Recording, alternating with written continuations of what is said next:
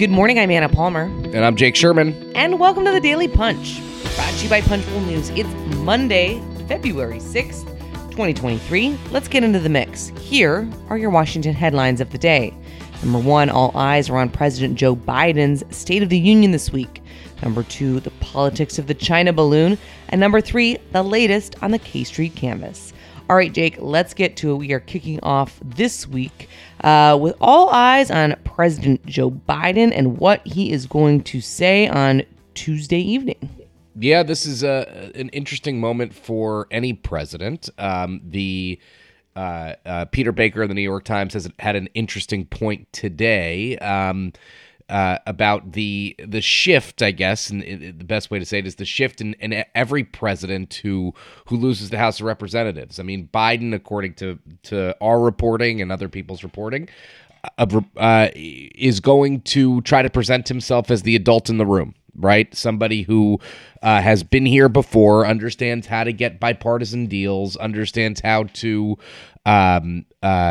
work with people of the other party, and that's the political reality he now faces.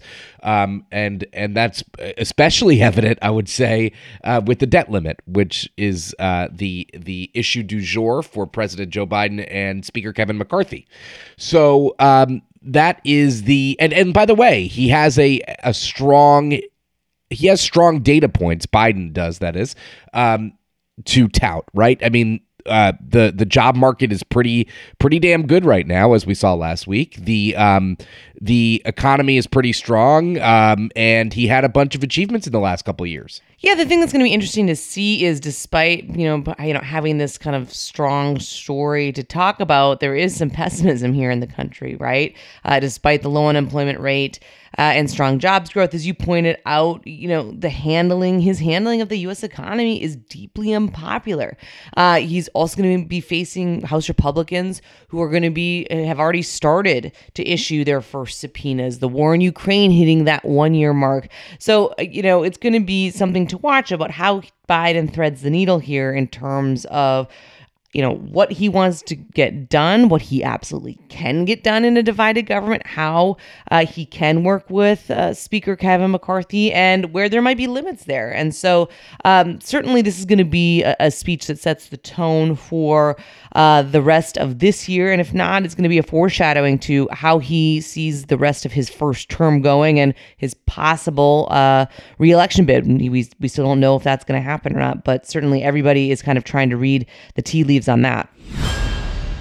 Let's move on to the number two story of the morning, Jake. The China balloon. Lawmakers are poised to learn more about the Chinese spy balloon this week, and probably unsurprisingly, Republicans and Democrats have gone to their own corners, and Republicans are critical of what President Joe Biden did in terms of, deciding to wait to shoot the balloon down, while Democrats are defending him.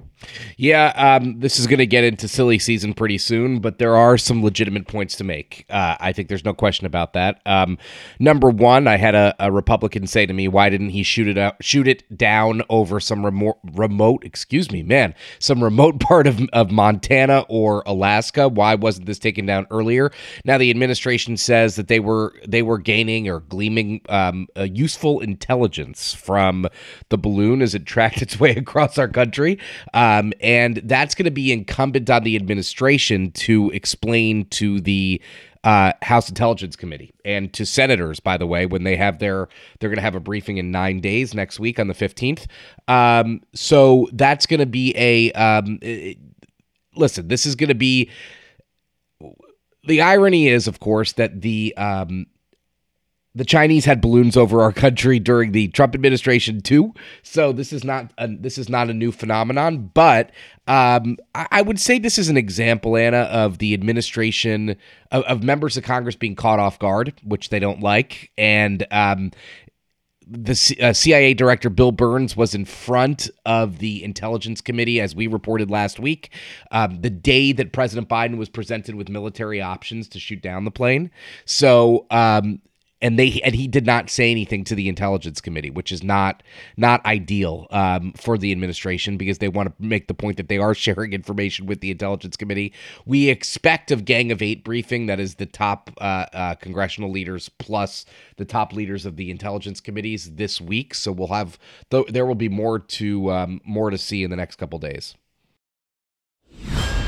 All right, let's move to the number 3 story of the morning. We have our latest K Street Canvas. That is our survey of K Street leaders. All week, we are going to be sharing with you the latest on what downtowners are thinking will happen during the 118th Congress and the 2024 elections. This survey was conducted January 11th through the 27th in partnership, as always, with the Locust Street Group. Let's take it in 2 parts. One, I think this is somewhat surprising, Jake. Nearly all of the Republican K Street leaders, 96%, do not, that's a not, believe former President Donald Trump is the Republican Party's best option for winning the White House in the 2024 election. Of course, that comes in the face of the fact that the Trump years were pretty great for K Street as he feverishly worked to remake the federal government and undo a myriad of regulations. But certainly kind of a reality check of kind of the fever dream that Trump provided to a lot of professional Washington. Yeah. This is not surprising that basically, and you could correct me if I'm wrong, but institutional Republicans are kind of sick of Trump. We hear this all the time.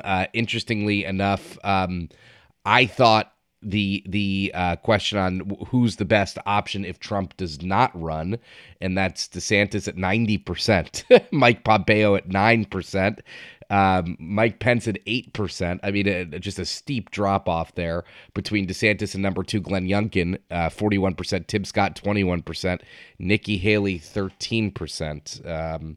So an interesting survey this morning. Yeah, Ron DeSantis, of course, the clear front runner there on the Democratic side of K Street. 59% believe President Joe Biden is the best option for winning the 2024 election. But if not Biden, also interesting here on the Democratic side, Michigan Governor Gretchen Whitmer got 49%.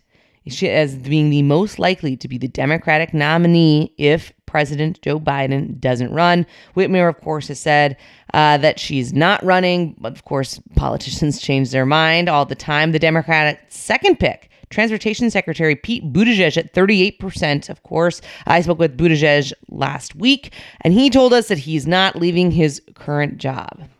Yeah, he's not leaving it until he does. So I don't know. I mean, maybe he's not leaving it. I don't know. I take the whole denial thing like who cares? We'll see what happens, right? I mean, these are not definitive answers, no matter what they say. Very interesting stuff. We'll be kind of teasing out different results from that survey throughout the week. So you can, of course, sign up for our premium edition, which that gets all of the raw details of those surveys of K Street folks, as well as Capitol Hill staffers at punchbowl.news. Also, just a reminder that I'm going to be interviewing Cathy McMorris Rodgers, the incoming chair of the House Energy and Commerce Committee, on Wednesday morning at 9 a.m. We are full for our in-person portion of that, but you can sign up at our events hub to watch that virtually. Going to be a very interesting conversation to hear more about her priorities, particularly as it comes to spectrum and the digital divide. With that, thanks so much for listening. We appreciate it. Share the Daily Punch. It's the best way for folks to find out about us. Have a great day and stay safe.